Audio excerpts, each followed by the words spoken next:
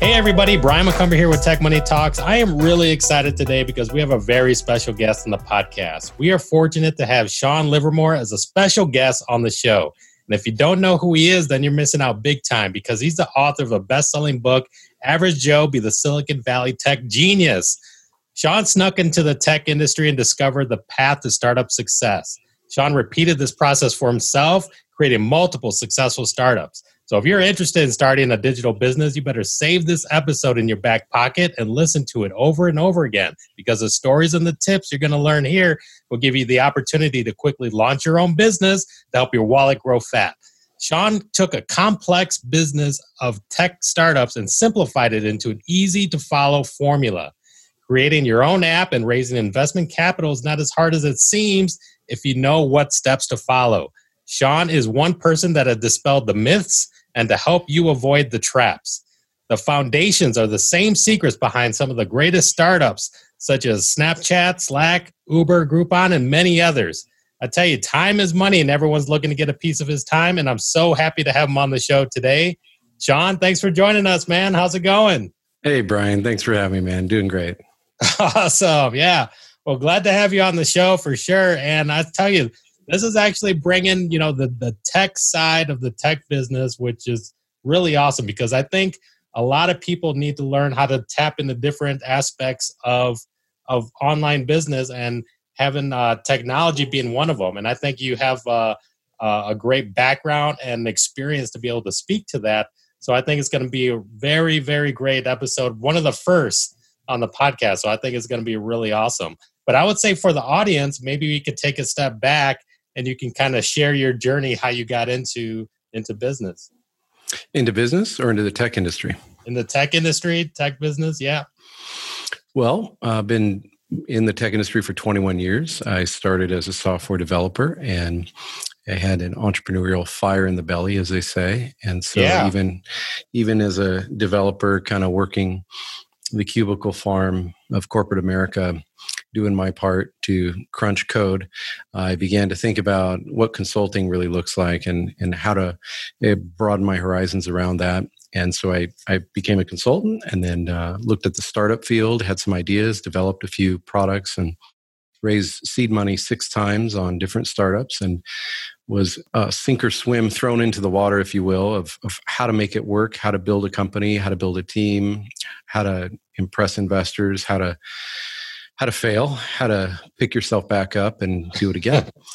And then launching another consulting company and coming into my 40s. Product Perfect is the name of my software custom consulting company at productperfect.com. And then writing that book, Average Joe, just hit the Amazon top 10 best-selling list. So excited about that. And the audiobook's coming out in January. And so we just learned that someone bought the rights to the Chinese edition. So we're excited about that and hoping to get the word out about how anyone can go from average Joe to tech genius. Yeah. Oh, that's awesome. And it actually kind of reminds me, like, have you ever seen the movie Dodgeball and the Average Joe's Gym? So what inspired the title of the book there? When I hear Average Joe's, I'm thinking Average Joe's Gym. Yeah, it's great. Ben Stiller is a genius and Owen Wilson. Oh man. The premise of the book inspired the title. And the premise is that there's this binary test where am I or am I not an Elon Musk? Am I or am I not this tech genius, right? This theory, this myth of the great man theory, as Thomas Carlyle in 1840, he came up with this theory that men are to be worshipped, people are to be worshipped, right? That everyone humanity seeks the demigods out there to worship, and that we constantly position ourselves in a posture of seeking out and testing and experimenting on that thesis of do I fit or do I not fit into this persona of iconoclast of what it means to be in fill in the blank, whatever that industry might be. And for tech, it's even more true because the media splashes these names and faces all over the place, right? And you have Elon standing in front of Starship, in the background, and then rockets are taking off and falling. and then people are writing code and he walks through and says, "You're fired," and there's all this power and the head trips, Zuckerberg controlling the election with fake news or not fake news. Jack Dorsey is tagging Donald Trump's tweets with this may be false information, right? So tech is sort of kind of the big dog right now. And yeah, people want to be that guy, they want to be that tech genius. And so the average Joe is just kind of what my publisher, Wiley, had come up with to say, no, you don't want to focus on the tech genius idea. You want to really hit that notion of we're all just that average Joe. So it evolved a little bit as a title and landed on that. Yeah, it's really awesome because I think, for a lot of people listening, I think they're kind of in the same boat where, maybe they have an idea or they're looking to get something off the ground. And I was wondering if you could maybe even share your journey, like even some of the startups that you started, paint that picture. What was it like when you actually, started shifting from being a consultant to, you're working on your first startup and some of the challenges and, how did that experience go? It's very different to be a startup founder. When you're a consultant or you're in the tech industry just writing code, you're people who are listening right now, if you're not in the tech industry, you may think of programming or code or tech as this far off, mysterious land of wonder. And how do they do that? It's so complicated. But in essence, it's very procedural. You go to college, you learn how to write software, you build upon layer of your learning, and then you become that thing, that profession. When you move from a consulting where you're expected to both have great communication skills, at least most consultants are, I wouldn't say for all, and also highly proficient technical skills, you move on from that cubicle to more the boardroom. When you go to startups, it's from the boardroom to, I would say, the living room, on the couch with your MacBook, and you're hacking your way into a new foyer. You're proving to the world that your idea has a right to live, it has a right to exist. And that is somewhat of a protagonist journey. I think there's something very poetic about it. People fall in love with it. It's very emotionally driven. The amygdala part of our brain is fired up, and I don't think it's always very rational, right?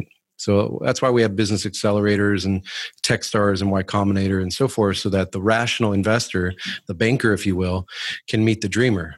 And when banker meets dreamer, they collide, and the two worlds kind of eventually fall into a place of compromise where the dreamer realizes he has a lot to learn, and the banker realizes that there may be a way to make that dream happen. So startups are a different animal, but yeah. Because even within current times, a lot of things has happened, especially over this past year. And I think there's quite a few people that are kind of falling into that boat where, they were laid off, but they have this idea that they're looking to get off of the ground. Like, what would you recommend to those individuals that are just like really ground floor looking to get things going? Ground floor, startup wise? Yeah. I think the best advice would be to learn as much as you can and to work your subject matter. We all can be experts at very specific niche topics. In the book, Average Joe, I talk about sustainable mystique, and I introduce a thought and communication framework that's a triad. It's a triangle of three sides that allows you to communicate whatever your subject matter is in the most prolific and effective way. And so with that sustainable mystique, you too can be just like Blackbeard when the pirate would jump on the ship. He'd have burning sulfur in his beard and it would smoke around, and the rest of the ship he was commandeering would give up because they were just terrified, right? Because of his presentation, because of his demeanor and his approach, there really was an advantage. And you can have that advantage. You can position yourself with the right words, with the right angle, with the right niche, with the most interesting problem, articulate speech, and a narrow focus. And those three pieces, along with some other elements around that, can bubble up your subject matter to the top where you can hope to achieve fascination at the top. And so on the website for the book, averagejoetechgenius.com, you can click around and check out the animations and the videos there, and it kind of brings to life what I'm describing. But I would say the get started moment, get around the right people. Proximity is a great replacement for luck. If you're proximal to other people who really are great, get the smartest, most talented, most effective, most prolific tech or design folks or business or sales, get around that crew and create a community around that, or join their community, and you'll find yourself in the better room, you know? Yeah. So I'm based out of Chicago, and we had a pretty big incubator startup space, and I would even operate my podcast out of there. But fast forward to today with COVID, that type of open gathering space has been closed basically because of COVID. Mm-hmm. What's been some of the shifts, now currently? So because some of those gatherings and incubator startup spaces are, now closed because of the current times, what are some of the changes? Have you seen any changes like that? And what are they doing to try to collaborate like that? I think COVID has really shifted a lot of things. I think our mindset and, where we are, where we're going, what we're doing, how and why we're raising money, why we're not raising money, mm-hmm. how much money is being raised, what startups are taking off, which ones are just languishing, right? There's an enormous difference for people and how they were acting before and after. And I think it's going to continue to be a distributed workforce. I think big tech is learning that they don't have to pay Los Angeles rates. They can hire folks outside of first it starts with big city, then you go to suburbs, and now they're realizing, oh my God, let's go 2,000 miles away. We'll cut salaries in half in 10 years. And, yeah. Hey, that guy in India ain't so bad. Let's hire some folks offshore and let's build the software differently. And I think in consulting, you see that quite a bit. In software development paradigms, the world is fairly flat and money moves as quickly as the internet can move it. Yeah, yeah. So I think that shift of labor is going to continue to happen. Yeah, no, that's awesome. And yeah, one of the things that I did pick up on in kind of going through the core components of the book, which was it seems like you tap into what most people call like the emotional intelligence of there. And one of the things that I was looking at was what you referred to as the mindless work ladder. And I was wondering if you could maybe explain that for the audience. Mm-hmm. Mindless work ladder is a great tool that allows you to slow create. It's one of the pivotal and essential elements of the Slow Create framework. And the Slow Create framework is a thought, creativity, and ideation framework that I developed with help from a neuroscientist professor, a PhD, Jesse Rissman out of UCLA. Wow. We spent a lot of time building out this framework. And basically it allows you to plot out on a canvas all of the ideation cycles and data that you're working with. And that canvas then can be stacked as you get multiple canvases, one canvas for each problem you're trying to solve or idea you're trying to work through. So whether it's the logo for your brand, whether it's the actual fundamental essence of your startup, whether it's, a financial instrument you're considering for investment, whether it's the gift you're thinking of buying your wife or husband, or whatever you might be thinking through or trying to solve, you plot that out on a canvas, filling out all the boxes, kind of like the business model canvas, if you've ever seen that. And then for each one, you put them on the wall. And then as you get more of them, you can stack them in a pipeline. So the pipeline artifact allows them all to be in one view. And, you can tape it on the wall behind your monitors. You can look at it. You can update it. I have a Google Calendar alert every Friday at 4:30, update your pipeline.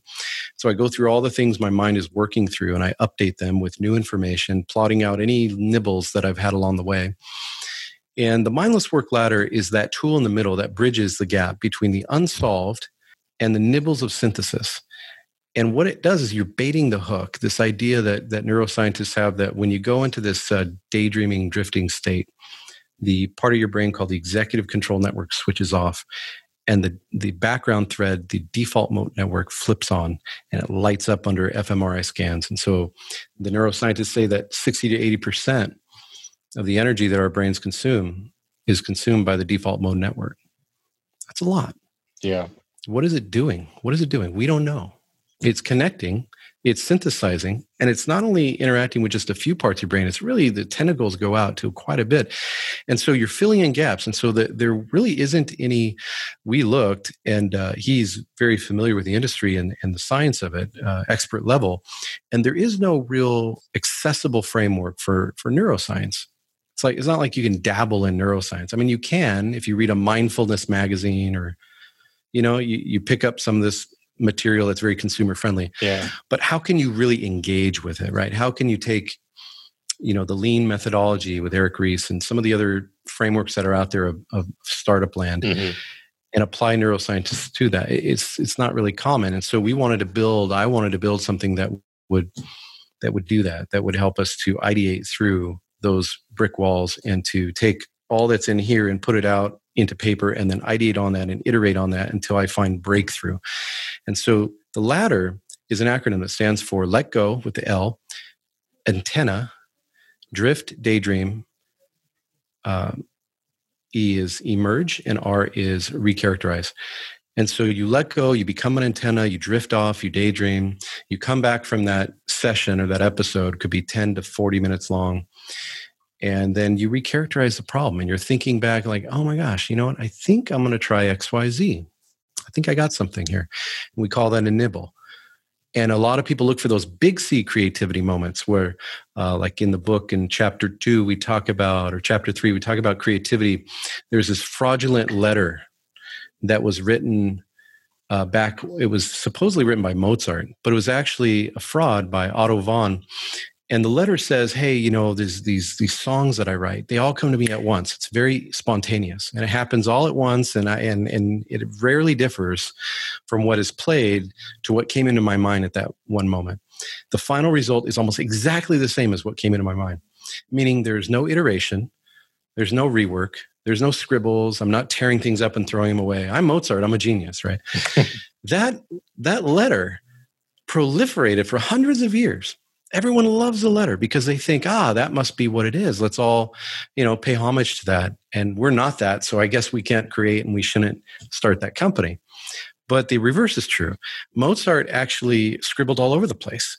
He threw all kinds of stuff away. He was crumbling up papers. His wife kept a collection of them. And then they got certified and laid out in this museum. And you can go touch them and look at them behind glass in Europe.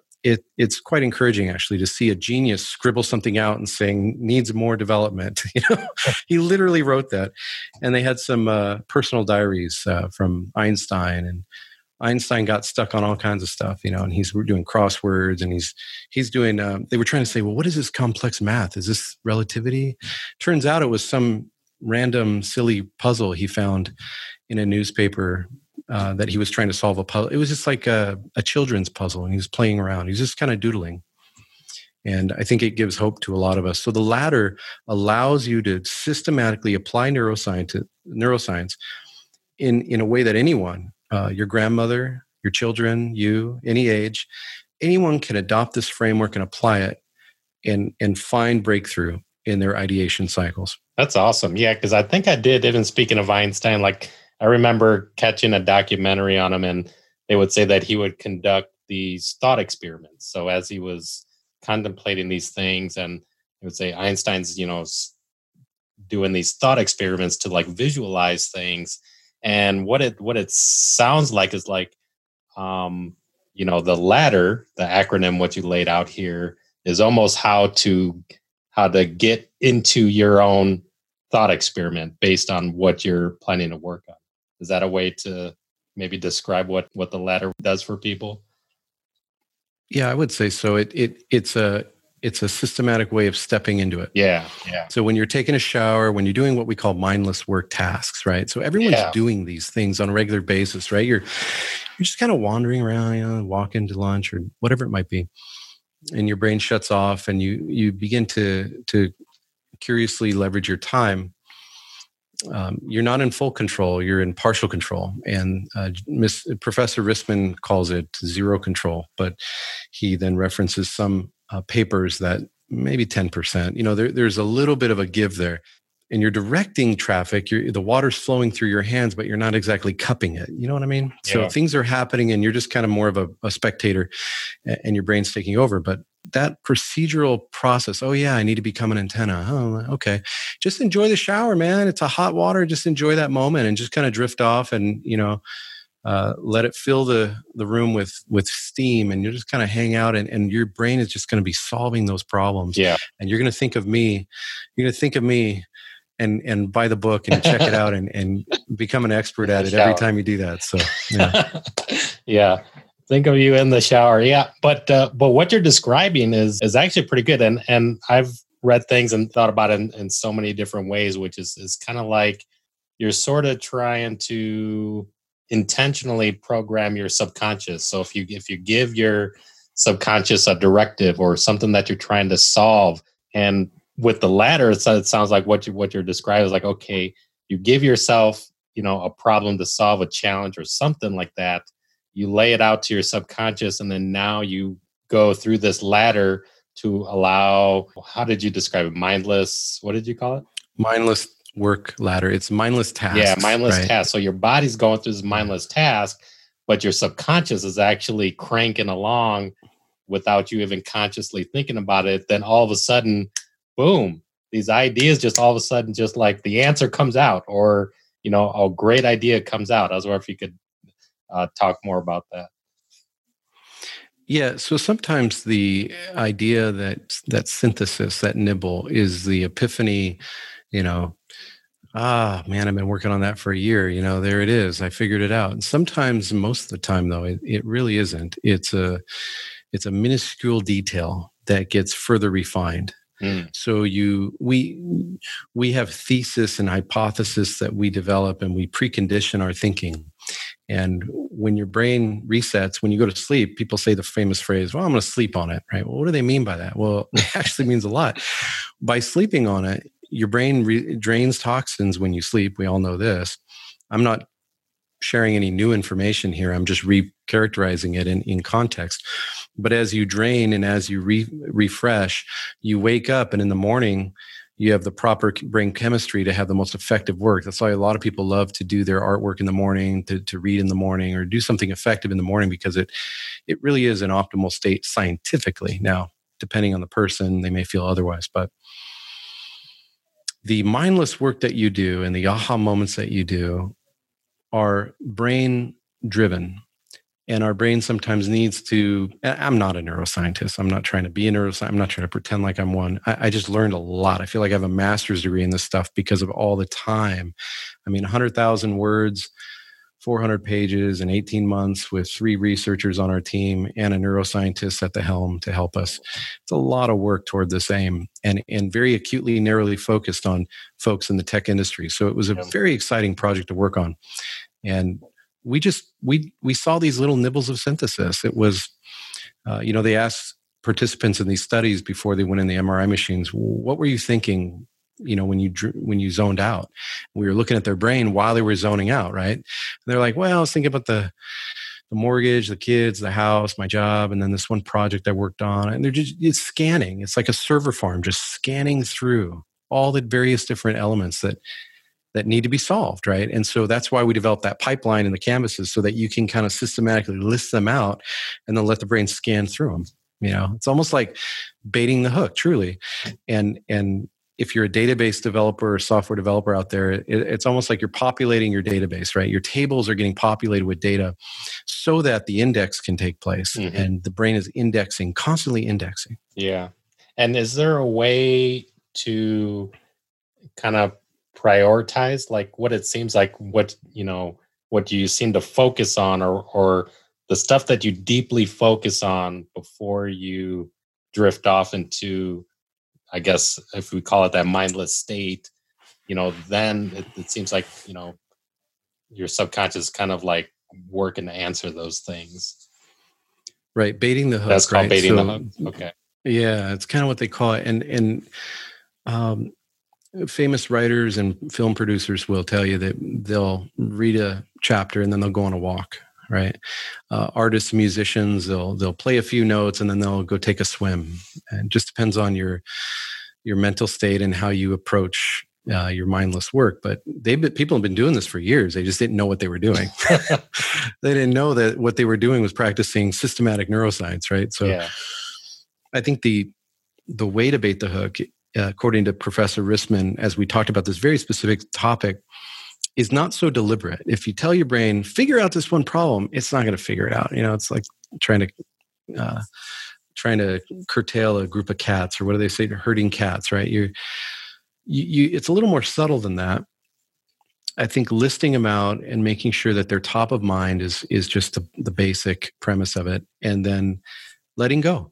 Yeah. Letting go. And things that are meant to be solved, typically your brain will make progress on it if you have enough subject matter to work with. If you're just not solving something in a specific canvas or pipeline, you might want to go revisit your data. You might want to revisit your patterns, your details, your secrets, all the subject matter that you work on a regular basis. Maybe you don't have enough peripheral information. Maybe you haven't expanded beyond your bubble, your context, right? And see who else can speak into that, and then bait the hook again and see what comes. Yeah. And is there something to the degree of getting distracted or clouded? Like I hear a lot of people that will talk about, kind of the degree of focus and as if they're more heavily focused and reducing the distractions, does that have an impact as far as the type of, quality of results that you get back out of that? I think the focus of you mean like the narrowness of your focus? Yeah. Yeah, I think so. I think if you're too broad, hey, let me solve global warming, it's probably not going to get a nibble. Mm-hmm. But if you're a scientist working in a lab with a specific sample and you're applying proteins and, there's a very narrow focus of effort, there's a polling mechanism, polling, polling. And in software development, we use that to describe a term that means the code is going to wait 5 seconds or 10 seconds or whatever interval, and it'll go check and say, is there new information? Yes or no? Is there a email for me? Yes or no? For example, from your phone. And polling is something your brain does as well. Is it intervals? It checks and says, does this idea that I just learned apply to problem number 1? No. Oh, does it apply to problem number 2? No. And so forth. And it iterates through an index list of problems, and it tries to apply that. Now, I'm speaking somewhat as a novice here. I'm a software consultant. I'm not a neuroscientist. I'm repeating and rephrasing the learning that I had. So with that caveat in mind, I speak of polling and the common sense neuroscience behind it, but I think that the narrowness definitely applies. Yeah. That's good to know. And so like taking it back to business, and so say if people, have an idea, and in most cases they're looking to fulfill a need, fill a gap, solve a problem, that sort of thing. And I think, what it seems like, applying this type of emotional intelligence, the purpose of that is will be to do what? To kind of like have a greater result or something that didn't exist before? I think it's to overcome and to finish and to complete and to solve. Yeah. Right? Yeah. And it depends. I mean, we talk about flow in the book. When people get into this magical, soaring kind of greased wheels moment of consciousness, when you're playing a song you play for hours and your time just flies by, you're coding and you have your headphones on and you just kind of zone out. But in the book, we talk about how it's unreliable. Flow is not the goal, and flow is not required for success, for ideation, for creativity. There's a great quote by Stephen King, another one by Stephen Pressfield, two amazing, prolific writers. King says, amateurs sit and wait for inspiration, but the rest of us just get up and go to work, right? And that's kind of how it works, isn't it? You have to fight. Another, Stephen Pressfield, he talks about resistance. He's an amazing writer, a guy who pressed through near poverty. I think he had so many different careers. He was like 4 or 5 different phases of his life, and he kept pounding away at this keyboard, and a cat kind of jumped around in a small little place he was living, and he was like, what am I doing with my life, But he talks about the grind and resistance, capital R resistance, and that we all have this resistance we fight, right? And he has this great quote. He says, the most important thing about art is work. The most important thing about art is work and the daily grind. And I know there's a lot of people like Gary Vee and others who just say, keep pounding, keep grinding, just keep going. But that doesn't always work. And you can grind your way in, straight to death. I mean, people in Japan are falling over from working too hard. In fact, they have a word for it. When people die from work, there's an actual Japanese word for that thing. It's sad, terribly sad. But illumination is post keystroke, right? So you have to enter the waters before they part. And I think the work that we do is Numbers 24:7 in the Bible actually is a great reference when the Hebrews said, Asa Shema, by doing, we will understand. By doing, we will understand. And I think that's powerful for startups. You iterate, period. Yeah. You iterate, period. It's kind of an ironic thing that I made up there, but it's absolute. Iteration is absolute, right? That's really good. And one of the things that comes to mind is what about when it comes to self-doubt? So say, the startup, and I see this happens. People sometimes, quit way too soon, before they reach anything. Mm-hmm. They start something, but then they give up. And part of it has to do with that level of self-doubt and, the direction their head has. If you could kind of speak to that and how that plays into everything. Well, it's premise in part of the foundation of the book is if I'm not a great man with something more, as Thomas Carlyle kind of described it in his thesis, then I don't deserve to be in the room. And a great man or great woman, a great person, I should say, properly, a great person with something more. What is that something more? Well, it could be anything. Charles Dickens would go to Thomas Carlyle's London cottage and knock on the door and be mentored by Thomas Carlyle. Charles Dickens, of course, the greatest novelist of the Victorian era. And he wrote so many wonderful pieces, but he would follow around in a British accent with a friendly smile, and he would placate and listen and ask questions and look up to this towering figure of Thomas Carlyle. Dickens was a little shorter, in his mid 5 feet. Carlyle was well over 6 feet tall and a much more domineering presence, a much more know-it-all kind of atmosphere. And he would continue to go to that person. And if we could ask Dickens, Dickens's work and his life effort far surpassed Carlyle, his intelligence, his capability, but he would knock on the door.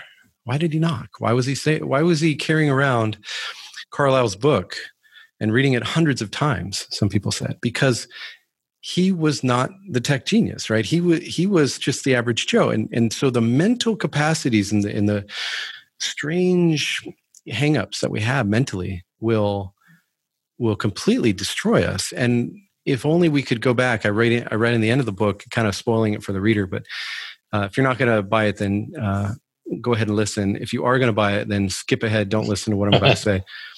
So at the end of the book, I talk about if you could stop Dickens, I don't know if it's that profound at all, but I thought it was good. Whatever. If you could stop Dickens when he was knocking on the door, say, "Hey, dude, wait, check it out. Before you go up to the door there, I want to tell you something. You're going to be the guy. You're going to be the dude, right? You're going to be the greatest novelist of the Victorian era." He'd probably smile and say, "Cheerio, thank you, have a great day," in a very friendly, polite British way. But he'd turn around and he'd knock on the door, and he'd go back to the great man with something more. He'd go back to the person who has the thing, who has the magic dust, right? Who inspires. And so we just can't stop knocking is really the point of the book. We can't help ourselves, right? Yeah. And then with that, so say, even as we take it to more practical advice for the audience as they're starting something up and that self-doubt begins to creep in, what's some of the things, I think part of it, what are some of the, the reasons why they quit is because, they're doubting themselves. Now they're wondering if they're headed in the wrong direction. And then maybe they even have a shiny object syndrome where they see something else over there. So they give up what they feel like is going in the wrong direction and jump onto something new. But now they're starting from ground zero all over again, and they seem to be repeating that same pattern. I see that happen to far too many people. Yeah, tragic.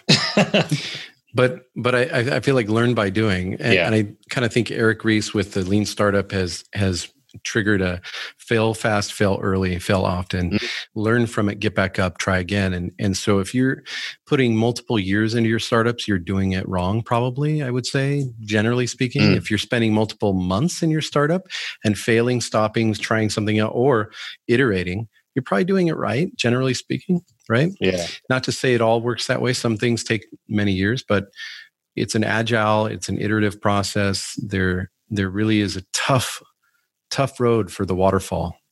Waterfall, of course, being that methodology of, building up all this groundswell, working for years on an idea. Don't tell your friends and family about your idea, or they'll steal your idea. You're really in a sandbox, man. Everybody else is growing up and moving on and iterating and working together. Yeah. And you're stuck over there in the elementary school sandbox. You need to get out of that and put on your big boy pants and learn how to share information, iterate on ideas, team up with others, and build and iterate. And the waterfall approach for startups rarely works well. However, I will say this, that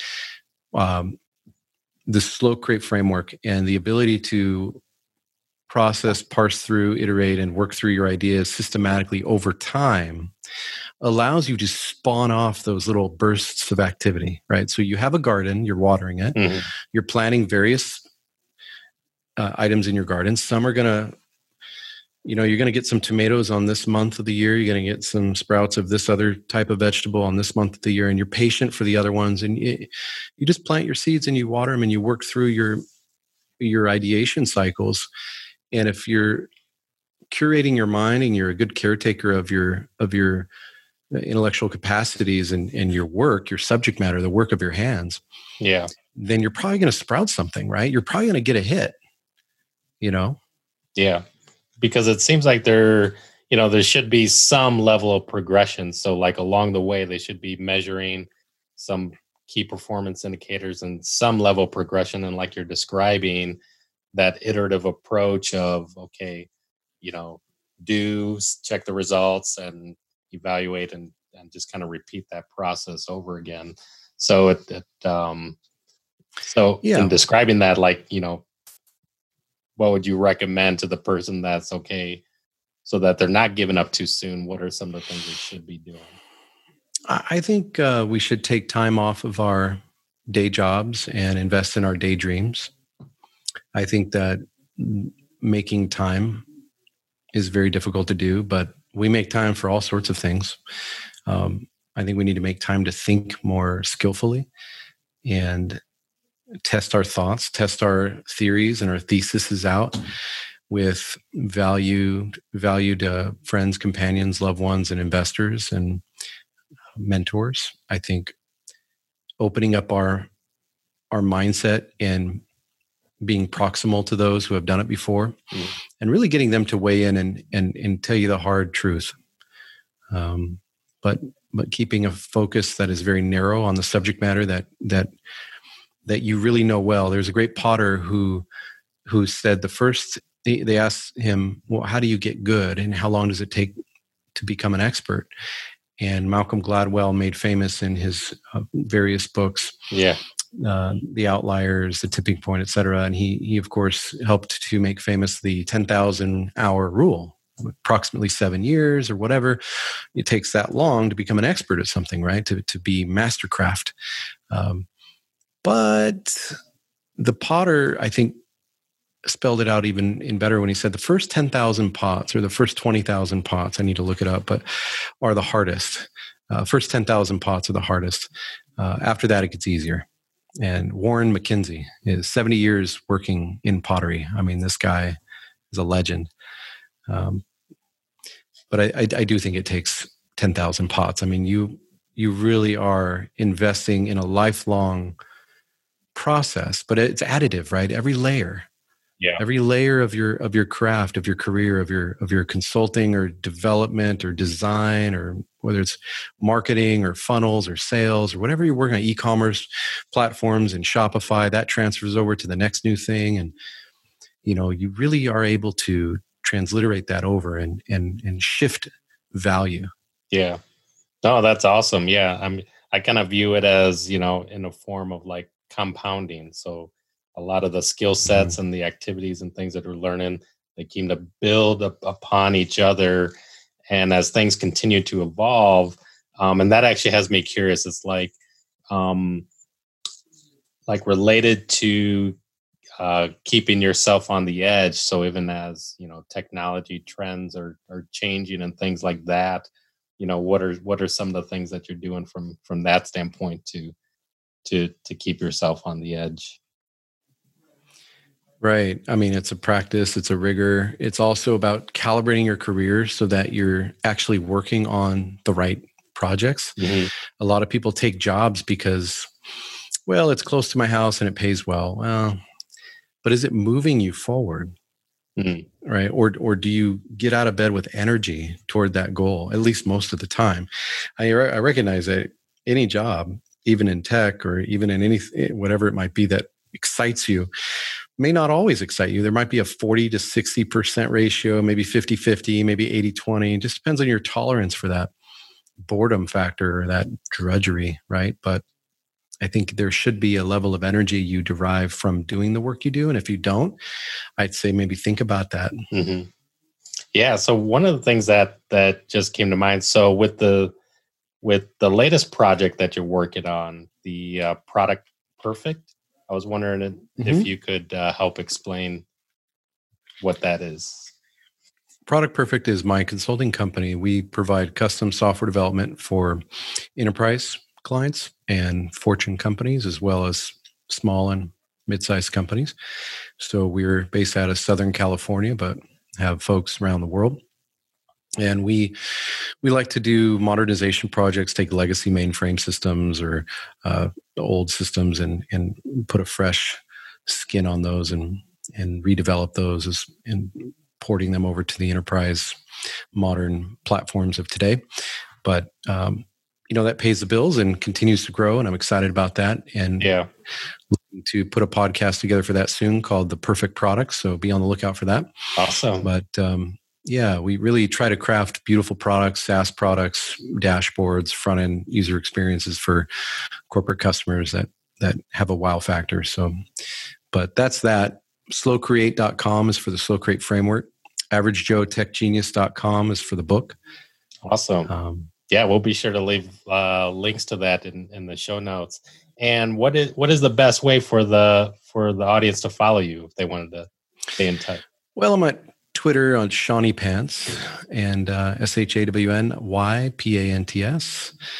and LinkedIn /Sean Livermore. Yeah.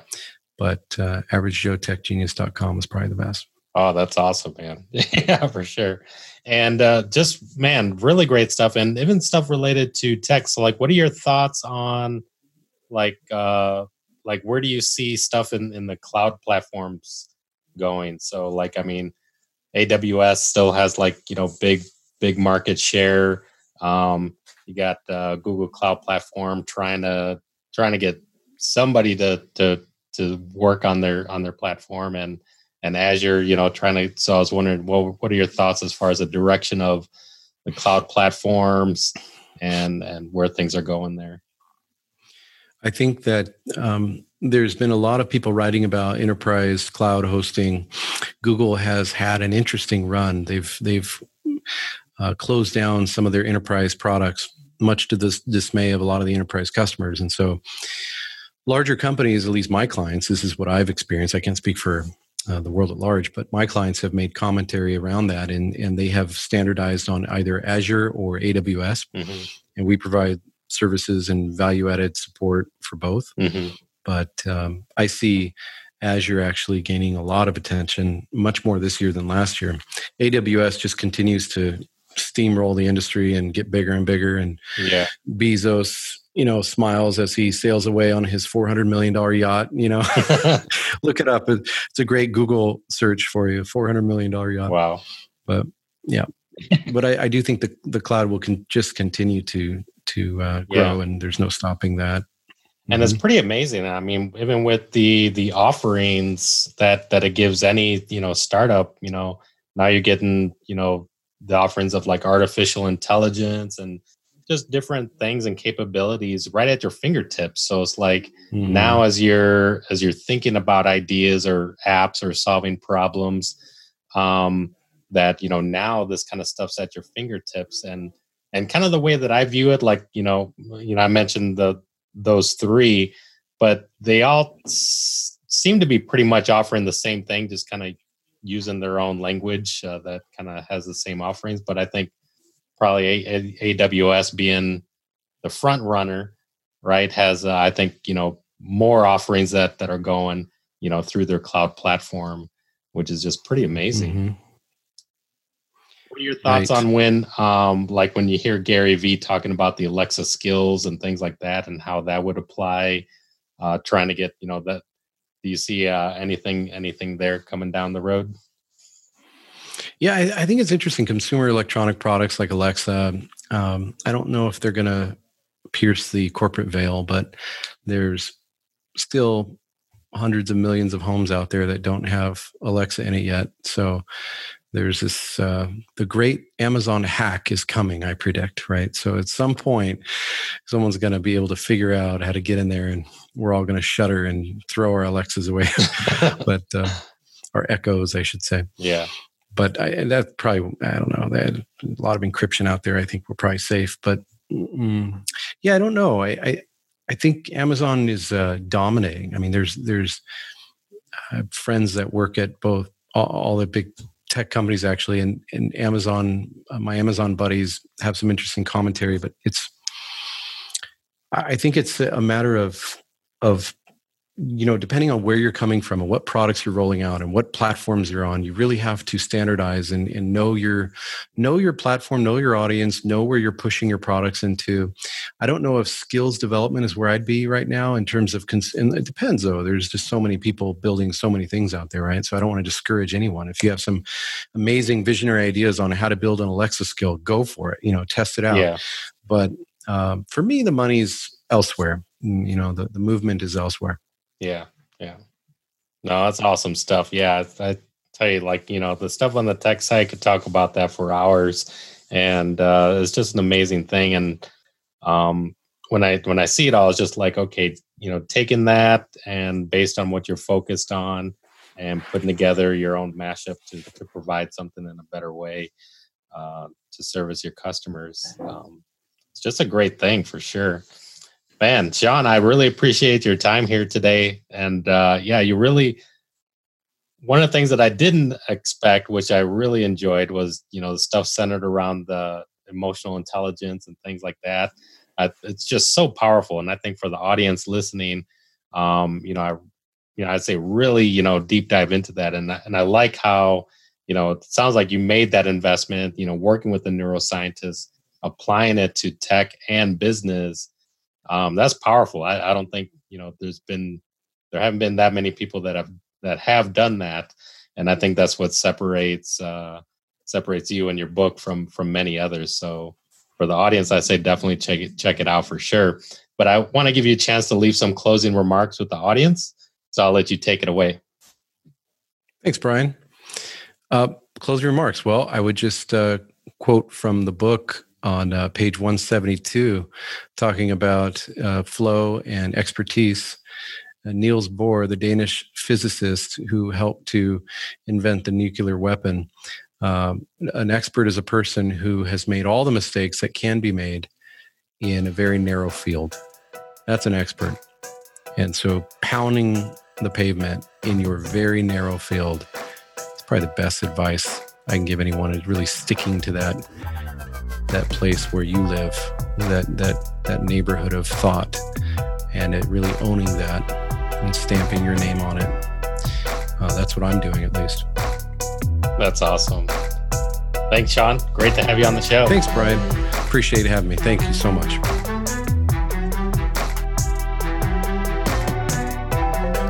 Thank you for listening to this episode of the Tech Money Talks podcast. It's officially sponsored by Spotify and Anchor FM. Be on the fast track to starting your own business. You can work with me personally.